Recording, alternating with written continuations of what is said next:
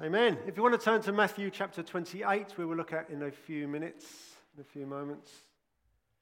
All our songs we've been singing, all the lyrics kind of sum up my sermon in a brilliant way. It's given us a perfect setting for us to reflect on this wonderful passage. It's Easter. He is risen.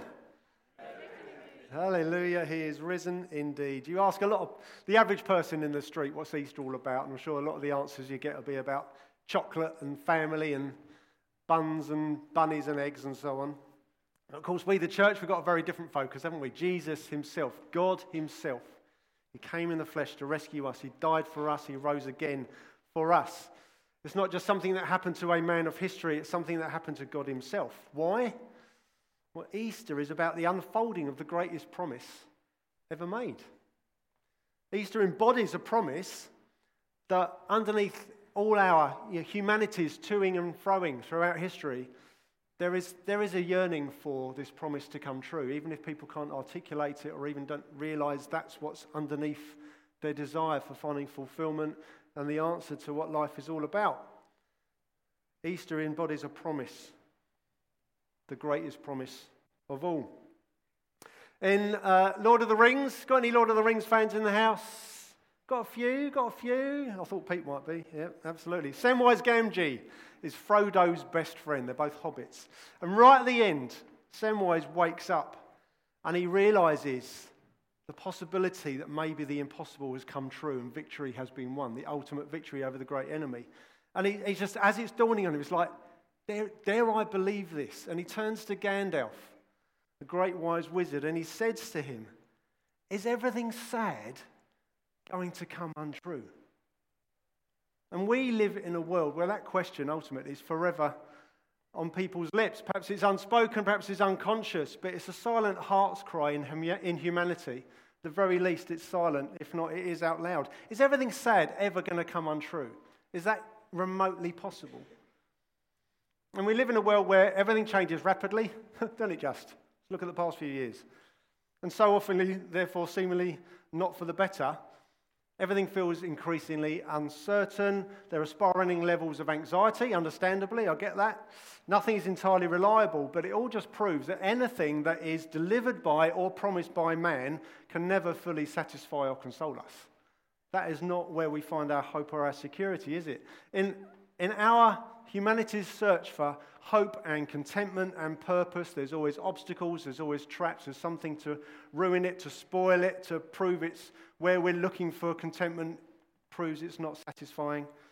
There's obstacles and traps inside us as well as outside us as well. People try many different ways of finding comfort and security and so on, and none of them ever contain any form of immovable guarantee, do they? All those promises that the world makes, so they're blurry, they're shaky, or they're downright self-serving themselves. There is only one place in this life where we can fully place our trust, and that place is a person. Perfect, unshakable God. Still on the Tolkien theme, March the 25th was 2 weeks ago yesterday. It was National Tolkien Day. Anybody know this?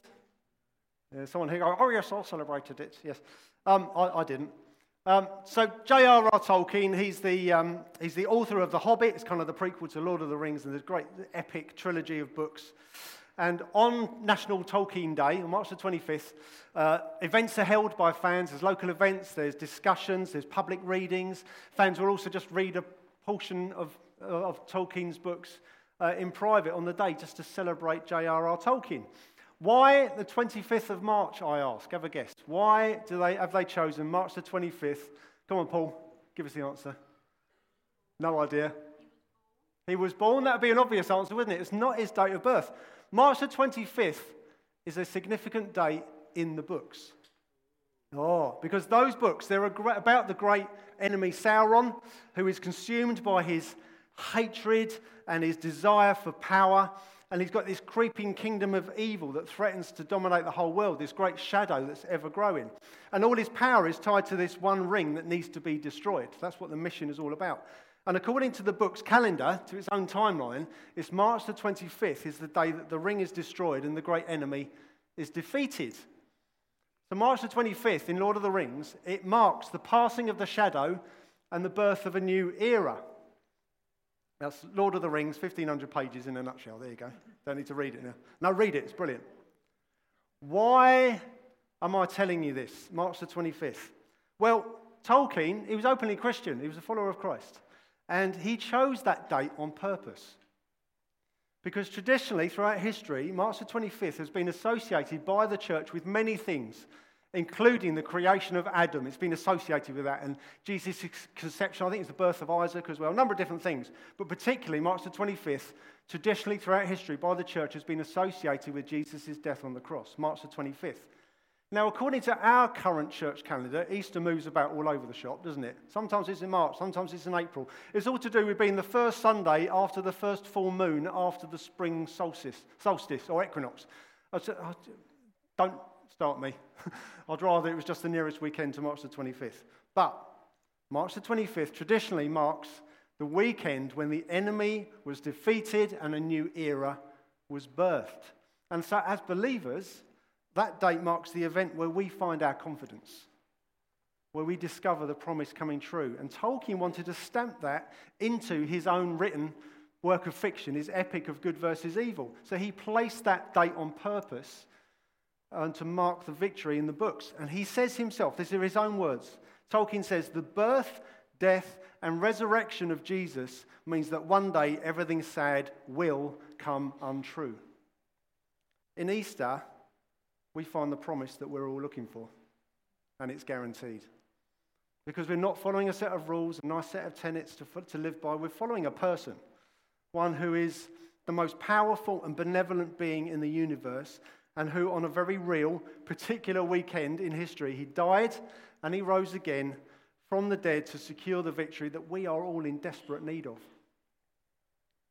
And so, while Christianity is often misunderstood to be about niceties and kindness and going to church and being devout and all that, actually, ultimately, Christianity is in fact is simply the outworking of that weekend 2,000 years ago, which changed the world forever.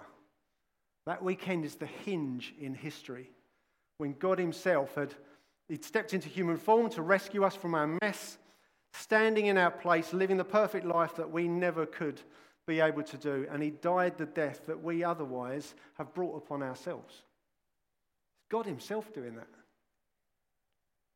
And that is where he crushed our enemies, those obstacles, those traps, inside and outside of us. We'll talk about them at length in a bit, but there's three, for example. Inside us, there's sin. That is our belief that we know better than him. He dealt with that on the cross. Outside of us, there's the devil. He's very real. He's determined to steal glory from God and take us down with him. Jesus dealt with him on the cross. And then there's another great enemy ahead of us, death as well, which is ultimately separation from God. Ultimately, it's not just physical death, it's a spiritual thing. Ultimately, getting what we ask for every time we ask to do things our way, ultimately we're saying to God, I don't want you right now, I want this. If you persist in that, you get that. You don't get him. Death, separation from him. Jesus dealt with death on the cross for us. And all those enemies were vanquished by him 2,000 years ago. And so leaning on his great work alone and not on anything that we can do ourselves, that brings us into the new life that his subsequent resurrection guarantees. That explosive weekend 2,000 years ago, that very real, historically recorded event, is a great promise that we can step into when everything sad starts becoming untrue. And as we look at the gospel accounts, we actually discover more of this absolute security that we're going to do now, this concrete hope we have in him, both for now and for the future. We can find out more in Matthew 28, verses 1 to 10. Let's read through these and see what the angel says to them. Right from the start of the chapter, Jesus has been arrested, tortured, crucified, he's died, he's in the tomb. On Saturday, the disciples are distraught, it's all over. But this is what happens the next morning, on the third day. Now after the Sabbath, which was the Saturday, so Sunday morning, toward the dawn of the first day of the week, Mary Magdalene and the other Mary went to see the tomb. And behold, there was a great earthquake, for an angel of the Lord descended from heaven and came and rolled back the stone and sat on it. His appearance was like lightning and his clothing white as snow. And for fear of him, the guards trembled and became like dead men. But the angel said to the women, "Do not be afraid, for I know that you seek Jesus who was crucified. He is not here, for he has risen as he said. Come, see the place where he lay. Then go quickly and tell his disciples that he has risen from the dead. And behold, he is going before you to Galilee. There you will see him. See, I have told you." So they departed quickly from the tomb with fear and great joy, and they ran to tell his disciples. And behold, Jesus met them, and he said, "Greetings." And they came up and took hold of his feet and worshipped him. And then Jesus said to them, "Do not be afraid." There's those words again. "Do not be afraid. Go and tell my brothers to go to Galilee, and there they will see me." Those three phrases I want to focus on for the next 20 minutes or so. Do not be afraid. Let's look at those words. And then what the angel says, just as he told you. This has happened just as he told you. Let's look at that phrase. And thirdly, you will see him, which the angel says, and then Jesus tells them to tell the next layer of disciples, they're going to see me. Tell them. Do not be afraid. Just as he told you, you will see him. That's a promise for the disciples, but that's a promise for us as well. So let's investigate further. First of all, do not be afraid. Why do we fear? We do it, don't we? We fear things, we worry about things. We get afraid, don't we, about different things. Ultimately, it's about not believing. From a Christian context, it's about not believing or fully grasping the truth. Because if fear is the unconscious part of us sensing a threat, whether that's a real one or an imagined one, it makes us twitchy or gets us adrenaline pumped, ready to fight or run away, right? I'm scared about this, I need to deal with it, I need to stand and fight this, or I need to run away. It's your body going, oh, you're going to die. No, it's all right, it's just a bit of social anxiety. It's just your amygdala in your brain going, oh, they're going to kill you. No, they're just strangers, it's okay. That's what's happening. It's getting you pumped, ready to run or fight or run away. But as believers, whenever we fear changes in our circumstances, for example, about the concerns about the future, wherever it might be, we start to refuse to believe that God will catch us, don't we? We do that. We don't fully grasp that God, he wants the best for us, and he's able and intending to provide that. That's when we start getting shaky, don't we? We've all done it. We all do it. Has the truth about God's goodness and reliability and power and involvement ever changed? No. So why do we get shaky? We still do it, don't we? There's a reason there are nearly 400? There's 300 and something do not fears and do not be afraids in the Bible, in God's word. There's a reason why there's hundreds of them in there, because he knows we're human. But we also need to know that he's God. And so misunderstanding or refusing to believe God's proven character is what lies beneath so much of our mess and confusion, if not all of it, really. But trying harder not to fear, that's not the key. That doesn't help. We're not very good at that, are we? Must try harder. That's not the answer. The answer is in knowing his character, in knowing him. It's about knowing a person. And so here at Easter, we see the truth about Jesus in which we find our rest and our comfort and our peace, our need to not be afraid. And the resurrection seals the cross. It's not two events. It's one big event wrapped up in one. He died and rose again. It needs to be in the same breath. And the resurrection seals the cross. You remember those three enemies I mentioned, inside us, outside of us, and ahead of us. Sin, devil, and death. See what the resurrection does for this. Like sin, for example. Sin as a power it's a brokenness inside us. It's a sickness that we also enjoy and we feed. We can't just leave it at the metaphor of sickness. It is. It's a sickness, it's a condition in us. But we can't go, oh, it's not my fault, I can't help it, I'm sick. I can't help being ill. We can then pass on the responsibility, can't we? But we actually enjoy it and we feed it. We choose to dive into it, don't we? both. It's both a slave owner, but it's also a lover. It both controls us and we seek it out, don't we? That's sin. And we play mind games to excuse our sinful actions. We give reasons why we can get away with something. We try and justify it, or just like, I can't help it. It's just the way I am. I can't change. We justify ourselves in the things that we know don't honour God ultimately. And we know what each of those are for us individually as well. They're all different often. But we get caught in the trap of believing that there are no consequences in the moment. We fool ourselves, don't we? But then we fester in the aftermath when we realise there are consequences. Jesus on the cross, he broke that cycle for us categorically by carrying the consequences of those actions on our behalf. He was overwhelmed by the cumulative darkness of us billions of humans in one hit on his shoulders. He carried our collective shame. But then in his resurrection, he birthed a new life for us that is no longer held captive by that abusive slave owner, nor so easily wooed by that duplicitous lover. He's broken that for us. And so stepping into new life with Jesus, finding forgiveness in him, and learning increasingly to live a life that is set free from the power of sin, that is the promise coming true of his death and his resurrection.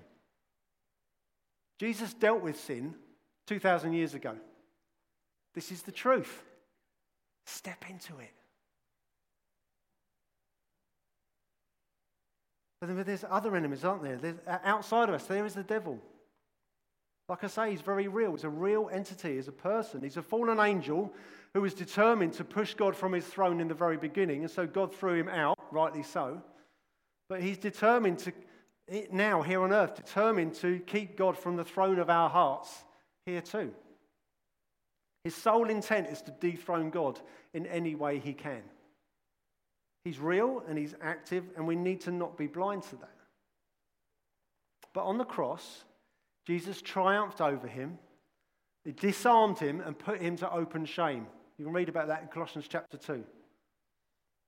And the resurrection, again, proved that Jesus could not be kept dead, that the devil had not won and was not standing over a dead God. No, instead, Jesus is alive and well and leading a victory parade, and in fact, he's standing over a defeated devil. The opposite. Jesus dealt with the devil 2,000 years ago. This is the truth. Step into it. But also ahead of us, death is our great enemy too. But the Bible talks about it's our last enemy, our final enemy. Because of our sin, there's our physical demise, but there's also death with a capital D, if you like, our spiritual demise, an eternal one. That too was dealt with 2,000 years ago. Jesus trampled death. We sang about it earlier. He trampled our final enemy. Jesus' resurrection then gives us eternal life with an eternal Father, when you choose him, the source of all that is good. We get life with a capital L. And so, seriously, it's not a big riddle to unpick. What is better? Eternity with God, who is the ultimate fountain of all goodness, or not? That's what it boils down to, doesn't it? Because he'll give you what you choose, with or without, life or death. And Jesus made it possible. He dealt with death 2,000 years ago. This is the truth. Step into it. If you have chosen him, his victory on the cross over sin, over the devil, over death, that victory is yours too. It's a fact. If you have chosen him, his resurrected life belongs to you too now, so that you can live in his light forever, starting now. So living in that truth is what is meant by, do not be afraid. He's alive. Do not fear. Now, the disciples are still nervous. You read in verse 8, there's still some fear going on. Where is it? Verse 8. So they departed quickly from the tomb with fear and great joy. Now, that's okay. There's a healthy mix here of reverent awe, but also appreciation of something they don't fully understand. It's okay for our little human minds to feel a bit freaked out by things we don't understand. God's okay with that. But it's also sprinkled with this healthy portion of great joy. Why? it suddenly dawned on them, everything sad is coming untrue. Our Lord is back from the dead. So the angel was saying to them, do not be afraid, because just like he said he would, he's back. Suddenly that triggers something fresh in their hearts. Saturday, they were terrified and hiding. Sunday, something's triggered in them because they realised the truth that their Lord is alive. Do not fear, know the truth, step into it. So then there's that lovely phrase that the angel says, he is risen, where is it? He is risen just as he said. As he said.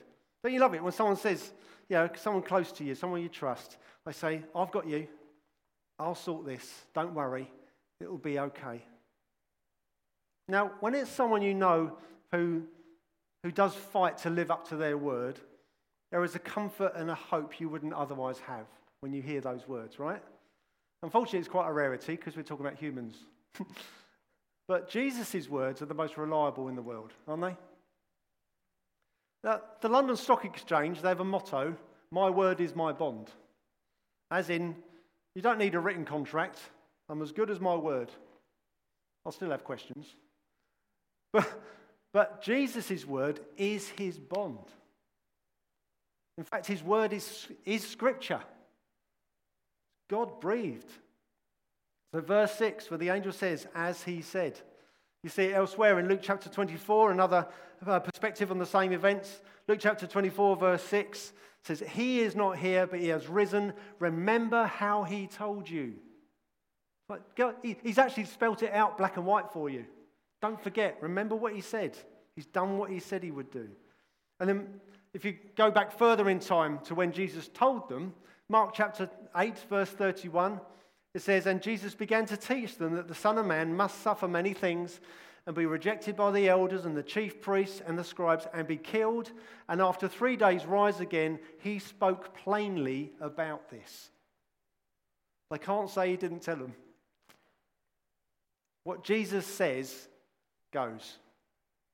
What he says will happen, happens. What he says he will do, he does. And so Jesus said that he would proclaim good news to the poor. And he did. Jesus said he would give sight to the blind. And he did. Jesus said he would suffer. And he did suffer. Jesus said he would be killed. And he was killed. And Jesus said he would rise again. And he did rise again. Jesus said he would set the captives free, and he is doing that even today. Amen? He's doing it. So why should we not be afraid? Because time and time again, Jesus has proven he is as good as his word. His word is his bond. Just as he said, he's done it, and he's doing it. We need to celebrate, don't we? And then there's those other words that the angel says, you will see him. Wonderful promise. You will see him. He's going before you to Galilee. You will see him. In fact, these ladies, they see him on the way, don't they? And then Jesus tells them, tell the others to go to Galilee. They'll see me. It's not just some words, consoling words like, he's alive. Don't worry about it. It's not just that. It's like, you will see him. You feel the soothing nature of those words, I mean, to hear it like a best friend or a loved one, for example, someone who's been seriously ill, to hear the news that they've recovered, that is one thing, isn't it? But then to hear that you've not only not lost them, but you'll see them again, that is an absolute balm to the soul, isn't it? Like, Derek had some serious, if you don't mind me saying, Derek had some serious surgery a few weeks ago, didn't he? A couple of months ago, guessing, something like that. And it's all a bit of a blur now, isn't it? It was serious. It was emergency surgery, and there was a high percentage he wasn't going to make it through the surgery. 20-something% of risk of losing Derek. So we were all praying. We were frantically, please, we don't want to lose Derek. And we heard the wonderful news on the prayer WhatsApp group. Derek's made it through. He's awake. It was successful. Praise the Lord. We cheered. But that still didn't match up to that Sunday morning when he came a few weeks ago, and we gave you a big cheer. Derek's in the house. We've seen him. It was a whole other level. Now, I'm not comparing Derek to Jesus, please. Only a little bit. But for the disciples to hear that their beloved Jesus is no longer dead is mind-blowing enough. But to know that they'll see him again is absolute dynamite, isn't it? And they did, just like he promised.